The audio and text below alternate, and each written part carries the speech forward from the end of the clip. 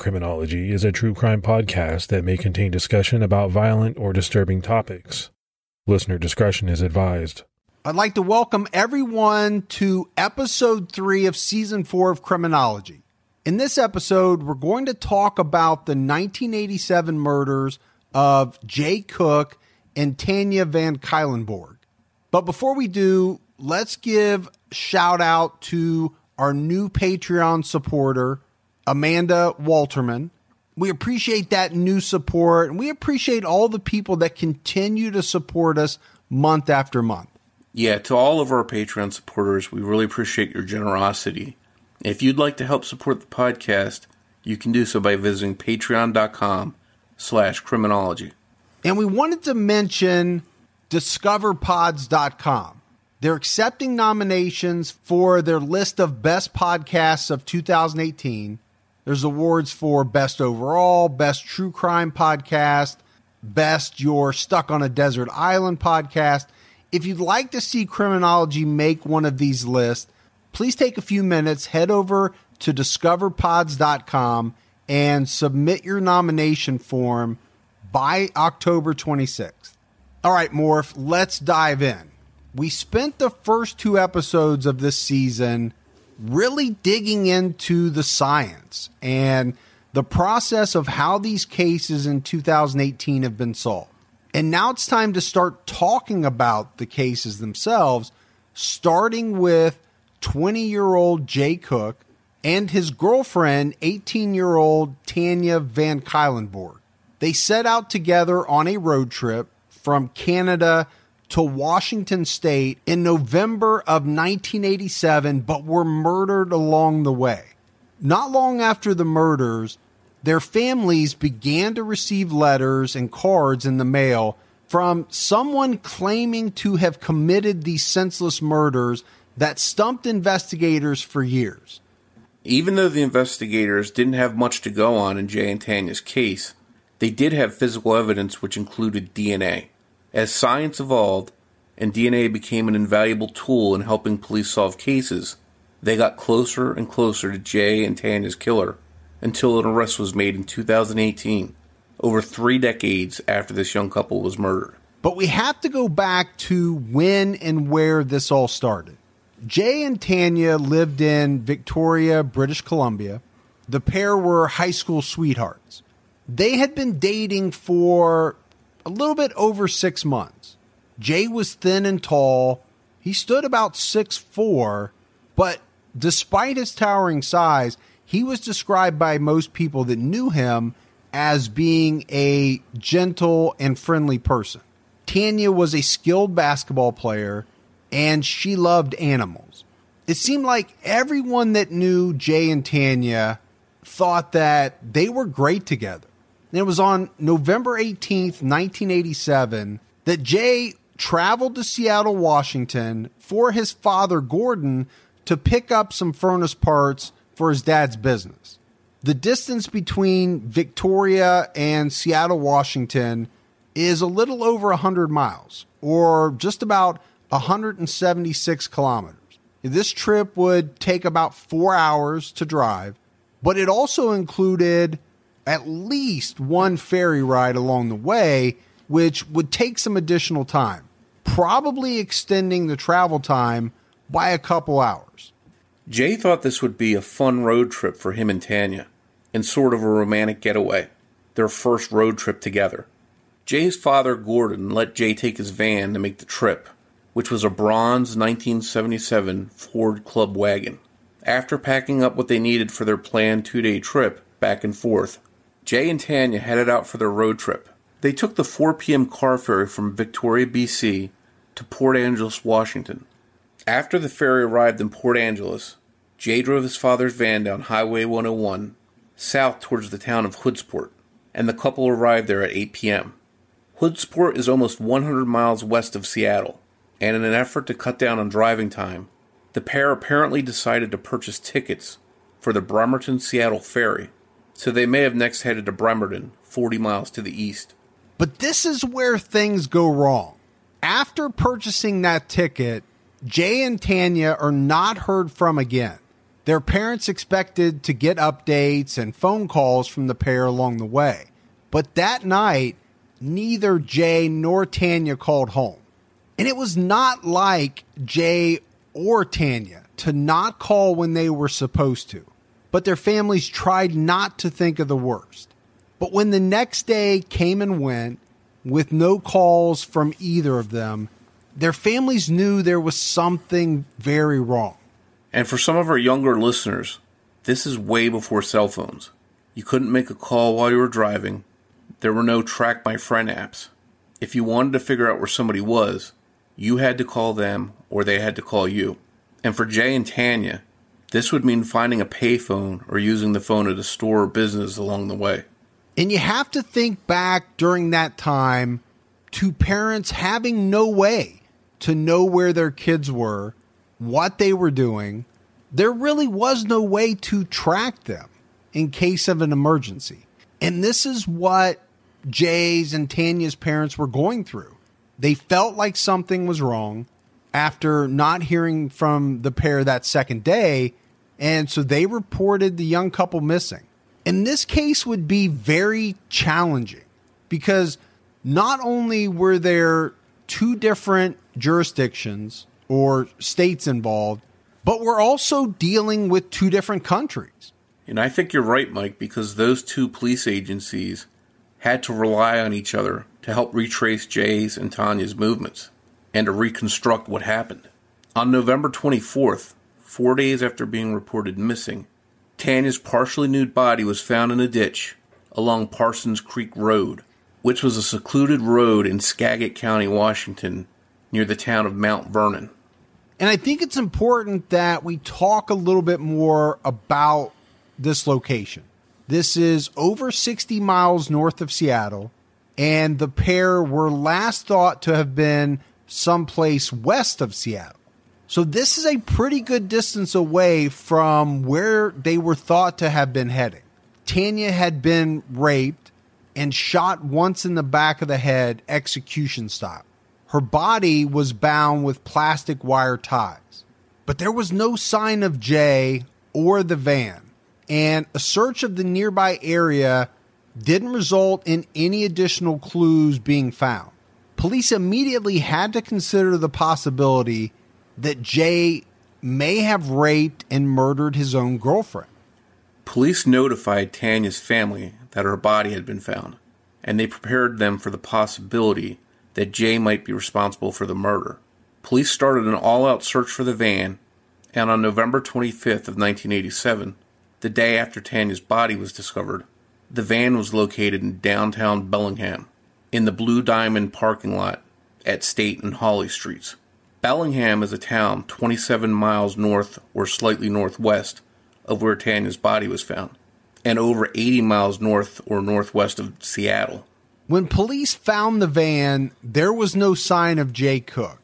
But when investigators examined the van, they found a ticket that Jay had purchased for the 11:35 p.m. ferry ride from Bremerton to Seattle. They also found wire ties like the ones discovered on Tanya's body. But probably most troubling was that they found blood in the van. As they searched the surrounding area for clues, they found additional items connected to the murder.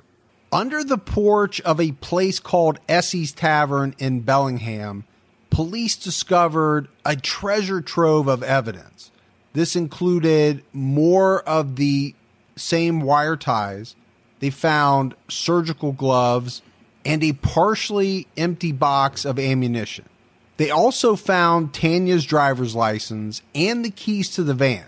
But once again, there was no sign of Jay Cook.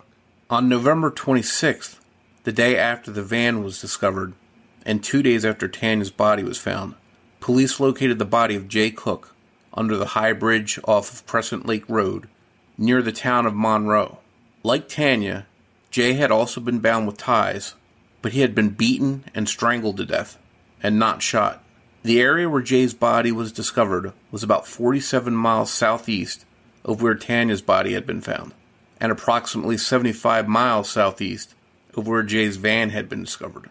If you lay out on a map the locations where Jay and Tanya were last thought to have been alive and where Jay's body was found, it seems as if the pair may have encountered their killer coming over on that second ferry ride that we mentioned earlier.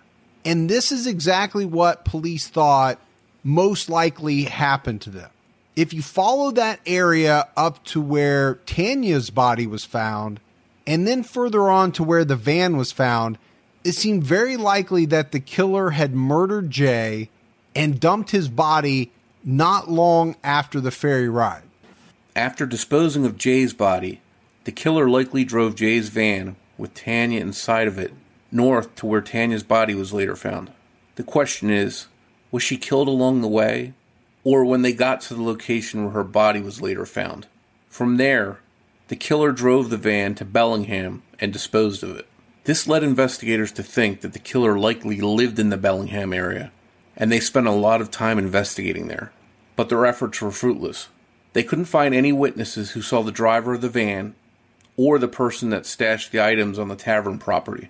In addition to the murders, police also determined that Tanya and Jay had been robbed. When they left on their trip, they had roughly $570 in cash and traveler's checks with them.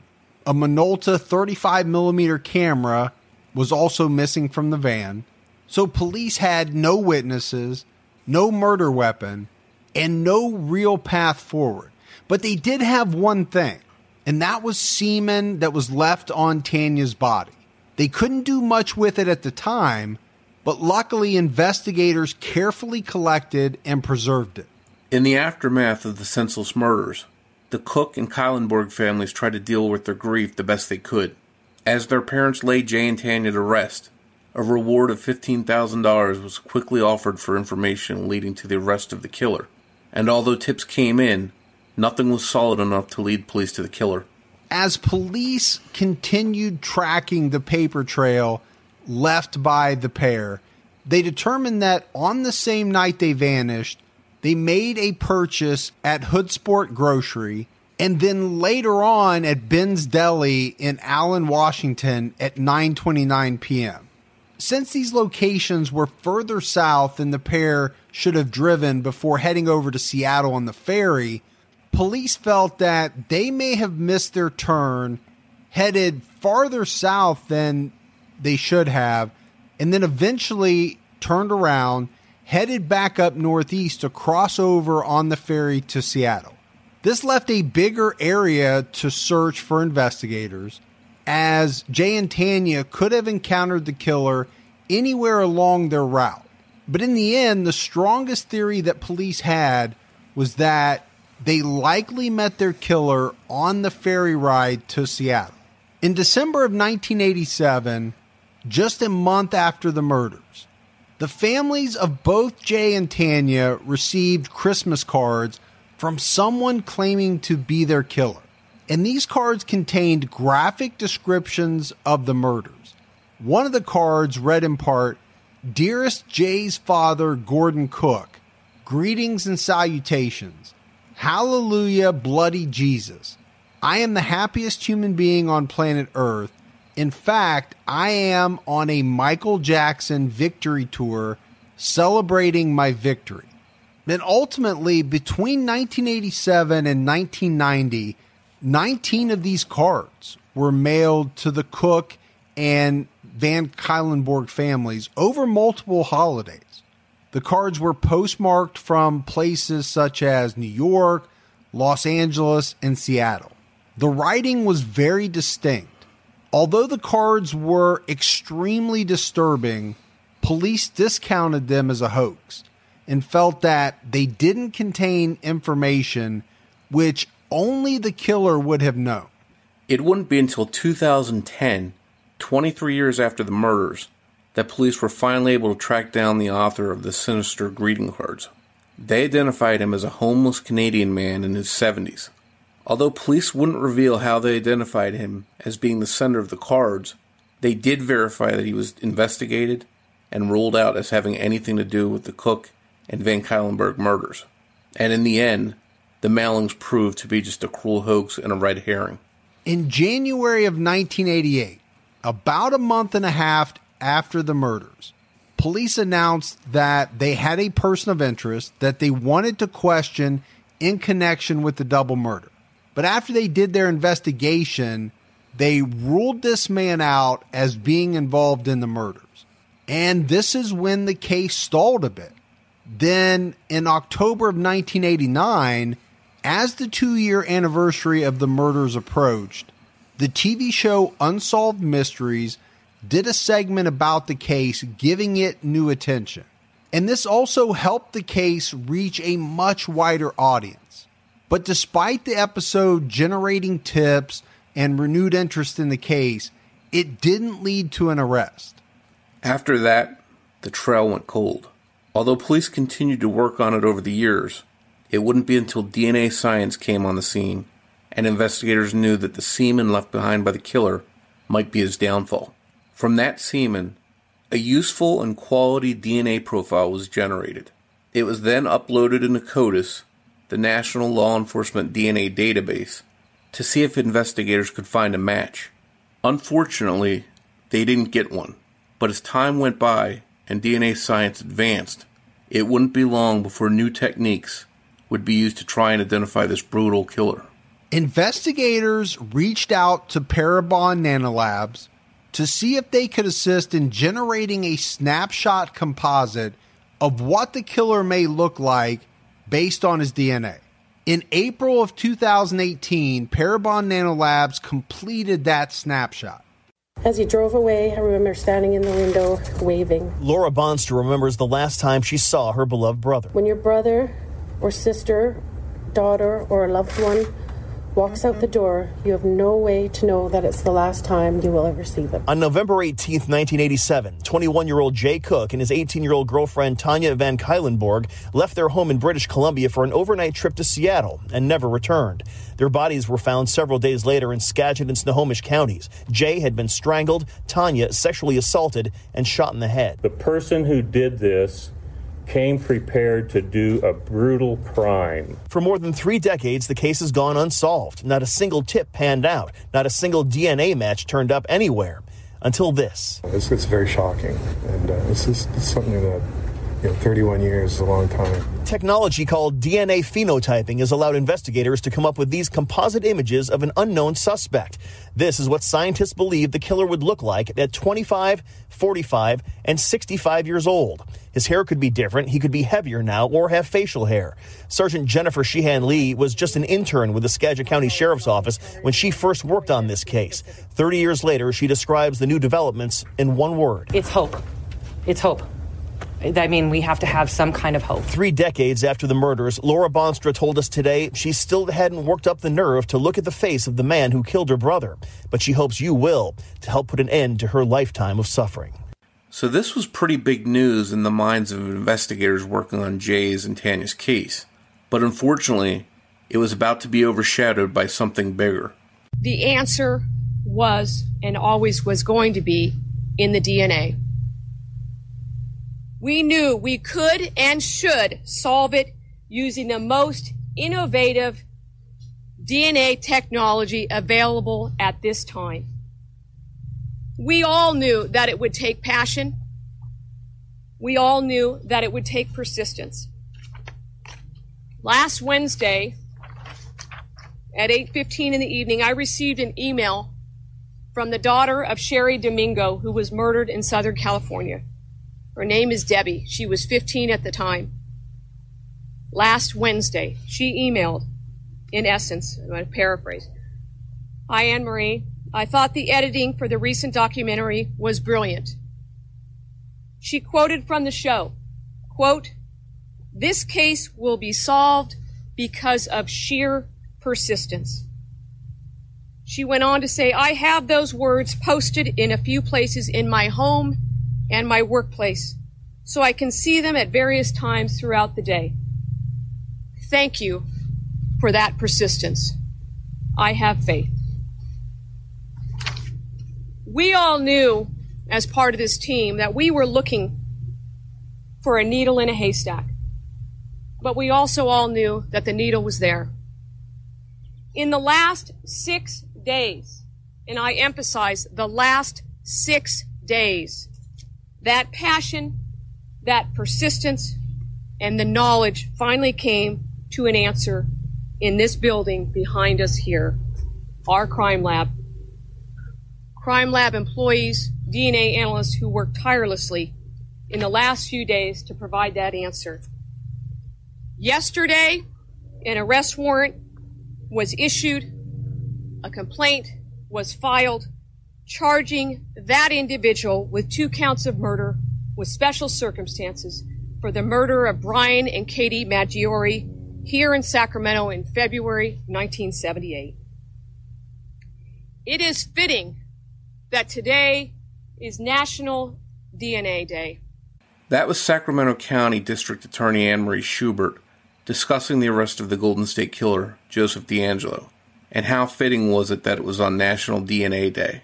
Investigators in the Cook and Kylenborg case, if they weren't already excited with the progress they were making with the help of Parabon, had to be pumped after seeing a case like the Golden State Killer solved. And although Parabon didn't play a role in solving the Golden State Killer case, they were doing similar work in Jay's and Tanya's case. And that included entering the same DNA profile that they used in creating the snapshot composite into GEDmatch, the same database that was used to catch Joseph DeAngelo. And in May of 2018, investigators in the Cook and Kylenborg case, working hand in hand with Parabon, got the same outcome as investigators in the Golden State Killer case. Good morning, and thank you all for being here. Yesterday, we took into custody a 55-year-old SeaTac man who is suspected of the 1987 murders of Jay Cook and Tanya Van Kylenborg. William Earl Tabbitt II has been booked into the Snohomish County Jail on 1 count of first-degree murder on a warrant out of Skagit County. We took him into custody yesterday around 6 p.m. in Seattle without incident. Today, he will be transported to the Skagit County Jail.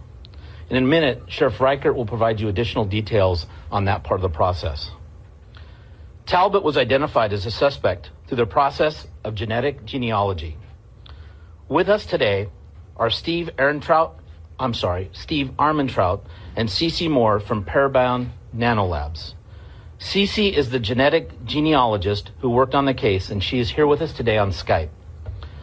Steve and Cece will provide details how the suspect's DNA, which was collected in 1987 at the scene of Tanya's murder, was used to identify his ancestors, which in turn led us to the identification of Talbot. It was just a few weeks ago that I stood before you when we released composite images of what the suspect may have looked like based on DNA markers. Since then, we've received over 100 tips related to this case, and I really want to thank everyone that called in with information. Unfortunately, with Talbot in custody, the investigation still has more work to be done.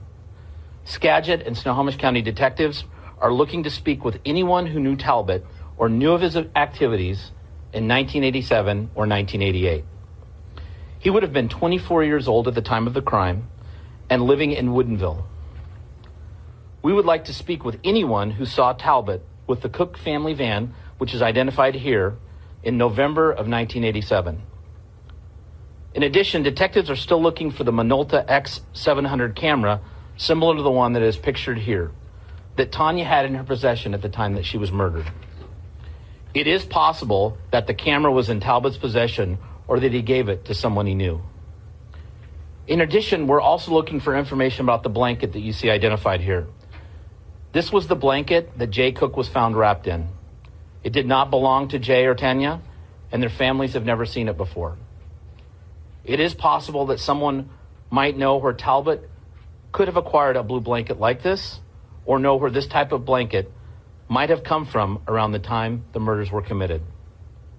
So to reiterate, we are looking for anyone who knew Talbot in the late 1980s, who saw him with this van or with this camera, or has information about the blue blanket.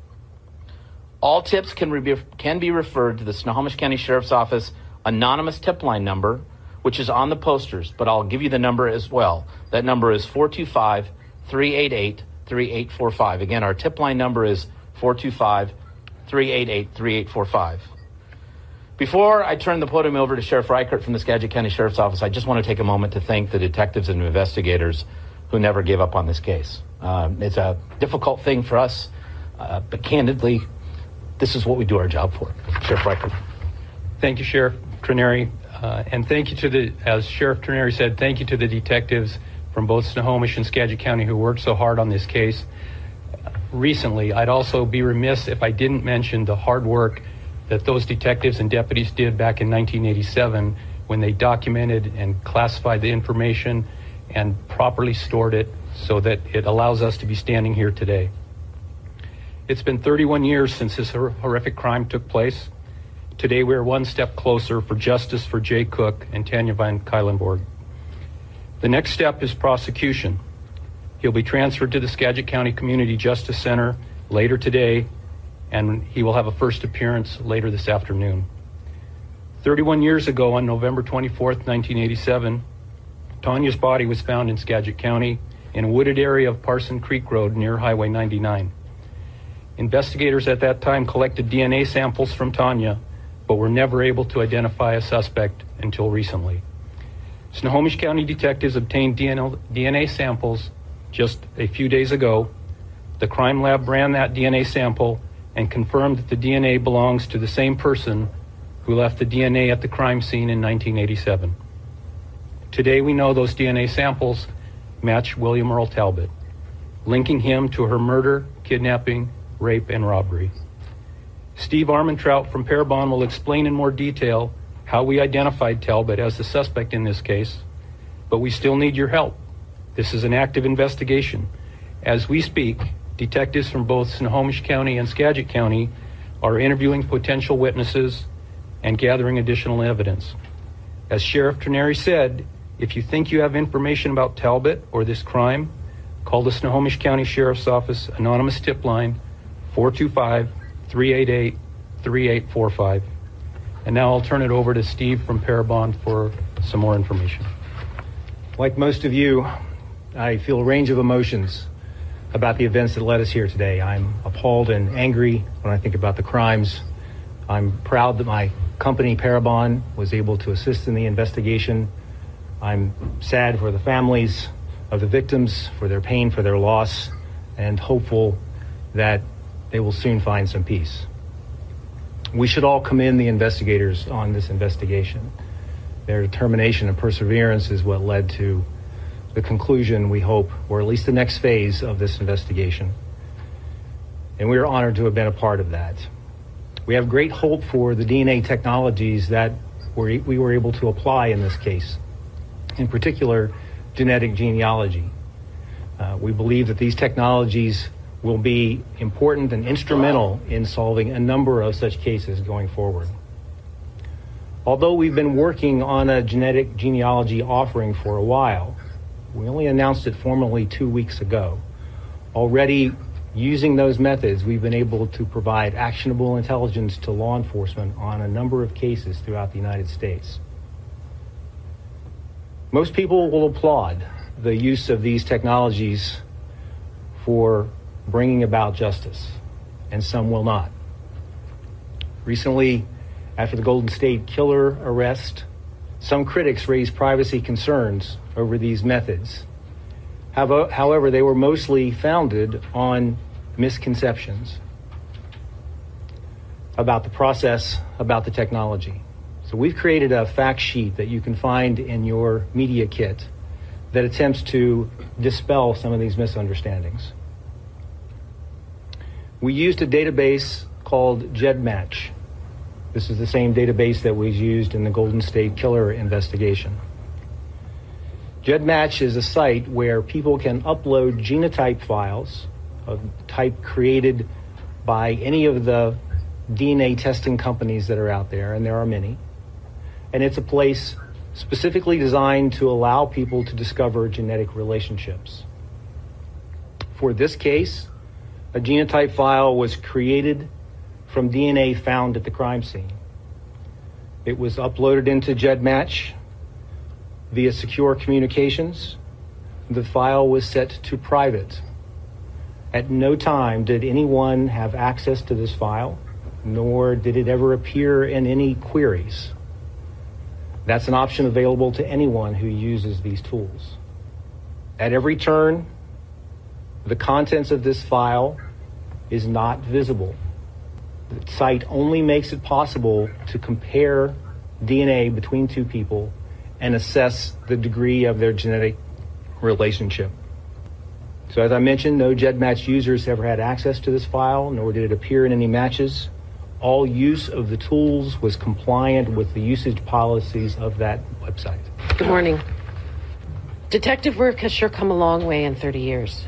It's hard for us to fully understand or appreciate how evidence was stored so professionally and so impeccably 3 decades ago. That same evidence was retrieved only months ago and used to find my brother's killer. What an amazing world we live in today. Science and good old-fashioned police work is making it harder and harder for these disturbed individuals to hide in the shadows. It's unlikely a case like this would have ever been solved without the benchmark advancements Detective Scharf and his team are doing, working with companies like Parabon. We asked for people to come forward with information back on April 11th, and we're elated at the huge response from you, the public, and the news media. As Jennifer said at the last conference, you have to have hope. We had this glimmer of hope, but we were also afraid that after 31 years, to get too excited. Now we're here today, thanks to all of you and the extraordinary professional and determined police force that stands behind us today. Yesterday, the killer had his last sleep in his own bed, his last coffee break, his last day of freedom. For my family and I, it is our first day without the weight, the burden, the hurting that comes from not knowing who killed my brother Jay and his sweet, shy girlfriend Tanya. It's hard to put into words this feeling of relief, of joy, of great sorrow that this arrest brings. Well, the hole that was left in our hearts will never be filled completely. The work done here by all of these incredible, hardworking professionals, both now and 30 years ago, has helped make that hole smaller. From the bottom of our hearts, we deeply, deeply thank you. Hello. I'm Jay Cook's mother, Lee. For a year after Jay was gone, I still set his place at the table. And I heard his big 6'4" bounding up the back steps 2 at a time. But he never came in the door. Jay was our son, our brother. At the time he died, he was 20 years old. And Tanya was 18. He would be 51 now. He probably would have married and had kids. My daughters would have nieces and nephews. I would have more grandchildren. But we missed out on all that could have been. For 31 years, we have waited and hoped for a day like this. A day like this for our family, the Cook family, and the Van Cauwenberg family. But how could we have known that the day instead would be so bittersweet? On one hand, we're close to closure, and on the other, we're still at a loss. And I don't have my only son, Jay. I want to say thank you to everyone, and I mean everyone, who's worked so hard and persevered over these years for us to have this day. You all have our family's sincere and heartfelt thank yous. Thank you very much. I'm John Van Cauwenberg, Tanya's older brother. Our family would certainly like to firstly express our gratitude and congratulations to the Washington police authorities who've continued to pursue this case for the 31 years. And without them, obviously, this would not have been resolved. So a big debt of gratitude to them and their perseverance.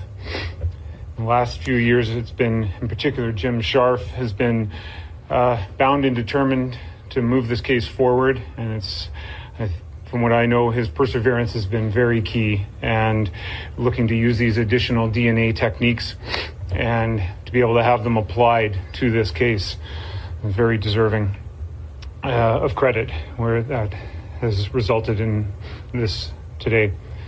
Also, obviously, a debt of gratitude to Parabon Nanolabs and CC Moore for their work, which happened quickly, professionally, and it's just astounding. I'm sure a lot of you are coming to terms with that technology as I am, and how quick and how fast that work can be done. It's great. So it's certainly a great relief to our family to have the person responsible now held accountable for these horrific crimes, and hopefully start to move towards some form of closure on that. Don't know what that looks like yet. It's been a long road to get here, 31 years. So certainly, hopefully it's for me at least, it's a sense of some justice that's starting to happen here for these two wonderful kids, Jay and Tanya. They deserve justice to be done. They were both gentle souls, caring and trusting kids, and they were betrayed. And hopefully this is the start of some justice for them. We're very glad to see this person also off the street. No chance to reoffend. That's always been a huge goal of our family, is to find this individual and to remove the possibility of him reoffending, so that nobody else has to endure these kind of losses. I think it's imperative that the public, we support the use of the DNA databanks for law enforcement purposes. As Steve from Parabon mentioned, there's some controversy or at least some debate about that, and fair enough. As new advancements come along, it's society's obligation probably to debate these things. But on the other hand, when you look at the greater good and the benefit to society here, I certainly feel that the use of these databanks for these purposes is entirely appropriate and helps hopefully it should make our communities a safer place for everyone to live. Thank you for your attention. Right now, we're just getting into that portion of the investigation where we're preparing to look forward to see what we still need to do, and there are a number of other things that we are working on with the Washington State Patrol Crime Lab. We don't have any idea what the motive was here. We're not even sure how the individual met up with our victims. He had an arrest after this that was dismissed. I believe it was something to do with drugs and possibly an indecent exposure. This guy's 55 years old now, and he's pretty heavy, so it's pretty hard to look back and see, what he would have appeared like back then. So what we're interested in is anyone who might have photographs of him from that time period. We'd like to get those and add them to the case file. The phenotyping work is a good tool to get information to rule people out more so than anything, I believe. It also assists in getting tips. But it's the genetic genealogy that was the key tool that got this case resolved. And had law enforcement never had access to genetic genealogy, I don't believe this case could ever be solved.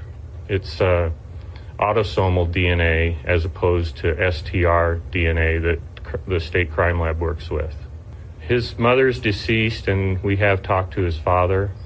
We're not sure exactly where he was living at the time because there's several addresses in the Woodinville area. That's why we want to talk to anybody that knew him back in those days. We don't believe he's ever been married. He's basically been driving trucks at different jobs probably within the last 20 years. We're not investigating any other crimes that we're looking at him for at this time other than resolving this kidnapping, rape, double murder, robbery case. We don't have any substantial tips that would have led to this gentleman, though. It did allow us to rule out a list. We had a list of about 350 names from prior tips from when this was profiled back in the day, and we were able to eliminate many, many people that were on that list and many of the people that were called in as tips on this new list. If it hadn't been for genetic genealogy, we wouldn't be standing here today, and if it's not allowed to be used in law enforcement, we would have never solved this case. And Morph, I think the way that audio ends is very powerful. If it hadn't been for genetic genealogy, we wouldn't be standing here today. And if it's not allowed to be used in law enforcement, we would have never solved this case. They essentially conceded that this forensic or genetic genealogy made all the difference. And there are just some cases that, despite good evidence or determined police work, just can't be solved. But now this new technology is changing that equation. You heard in that interview that they arrested William Earl Talbot II for first-degree murder. Talbot was a truck driver, and he didn't really have a criminal record. But you also heard in that press conference that he did have some sort of run-ins with police for drug-related and possibly indecent exposure-related offenses. But those charges never went anywhere. So you have to wonder if there was a missed opportunity to dig into Talbot. But even if police had charged him with any of those crimes, there's no guarantee that any of it would have led back to a connection to Jay's and Tanya's murders. Another important thing mentioned in that press conference was where police said that Talbot lived at the time of the murders. Police believe that in 1987, when the murders occurred, William Talbot lived with his parents in the town of Woodinville. And that's interesting if you plot that town on a map along with the other towns we've discussed in relation to this case. Remember, Tanya's body was found on November 24th, 1987, near the town of Mount Vernon, Washington. That's about 60 miles north of Seattle. The next day on the 25th, Jay's van was discovered in Bellingham, 27 miles north of where Tanya's body was found. And on November 26th, Jay's body was found near the town of Monroe, 70 miles southeast of where the van was found the day before in Bellingham. It was the police theory back then when the murders occurred that the killer dumped Jay's body first, then headed north to where Tanya was dumped, then drove further north where he discarded the van. That caused authorities to look in that area and consider that the killer likely lived somewhere around that area. But if Talbot did indeed live with his parents in Woodinville at the time of the murders, that's a lot closer to where Jay's body was found than where the van was found. You're right, Mike. Woodinville is about 79 miles south of where the van was found, but only 13 miles southwest of where Jay's body was found. It almost makes you wonder if somehow Talbot made Jay and Tanya drive him to the town of Bellingham, where he disposed of the van, and then drove another vehicle back south somehow, dumping Tanya's body first, and then Jay's body close to his home. Whether he dumped the bodies heading north or coming back down south, somehow or another, Talbot needed to get from where the van was found in Bellingham to his home in Woodinville, a distance of 79 miles. That means he either drove another vehicle home after disposing of the van or arranged a ride with a taxi or a friend. And it is possible that he hitchhiked home. It was the 80s. Hitchhiking was still pretty common, much more common than it is today. But hopefully police can piece all of those details together and it comes out in the future. But even if they can't, they still have the DNA that Talbot left on Tanya's body. And that's what's so wonderful about the science of DNA and these new techniques. If you committed these kinds of crimes even decades ago, you can't run from your DNA, and science is going to catch up with you. William Talbot was charged with 2 counts of aggravated first-degree murder. He was in court in June where he pleaded not guilty. So more, if we're talking about the case of Jay Cook and Tanya Van Cuylenborg, their families waited over 30 years to find out who committed these senseless murders against them. But this is a case that's not quite wrapped up yet. You know, it sounds like they've got some amazing evidence, and hopefully soon these families will get the justice that they've been waiting for all these years.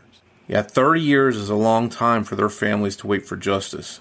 And in the next episode, episode 4, we'll discuss another case that took 30 years to solve, and that's the 1988 abduction, rape, and murder of 8-year-old April Marie Tinsley. And we'll bring you that case next Saturday night. If you like the show, please take a minute, if you haven't already, go out, give us a 5-star rating, give us a review if you want to. It goes a long way towards helping people find the show. And if you want to find us on social media, you can find us on Twitter with the handle @CriminologyPod, or you can find us on Facebook by searching for Criminology Podcast. You can also join our Facebook discussion group by searching for Criminology Podcast Discussion and Fans. This season, we want to show some support for our friends in the podcast world by playing previews of some of their shows at the end of Criminology episodes. We think that if you like criminology, you'll like these shows as well. And this week we're playing a clip of Trace Evidence hosted by Steven Pacheco. And if you're into unsolved or cold cases, his show is just for you. Hey podcast listener, this is Steven, the host of Trace Evidence, a weekly true crime podcast focused on unsolved murders and missing persons. Each week, I dig deep into the evidence, suspects, and theories revolving around the unsolved cases you think you know: Elisa Lam, Aisha Degree, Brandon Lawson, and the ones you've never heard: Lily Aramburo, Candace Hilt, Kanika Powell. If you're a true crime fan, haunted by unanswered questions, join me each Monday for a thorough examination of the victims, their stories, and the unknown perpetrators behind them. Trace Evidence is available on Apple Podcasts, Google Play Music, and all your favorite podcatchers. Visit trace-evidence.com for a full list of episodes, transcripts, and to subscribe today.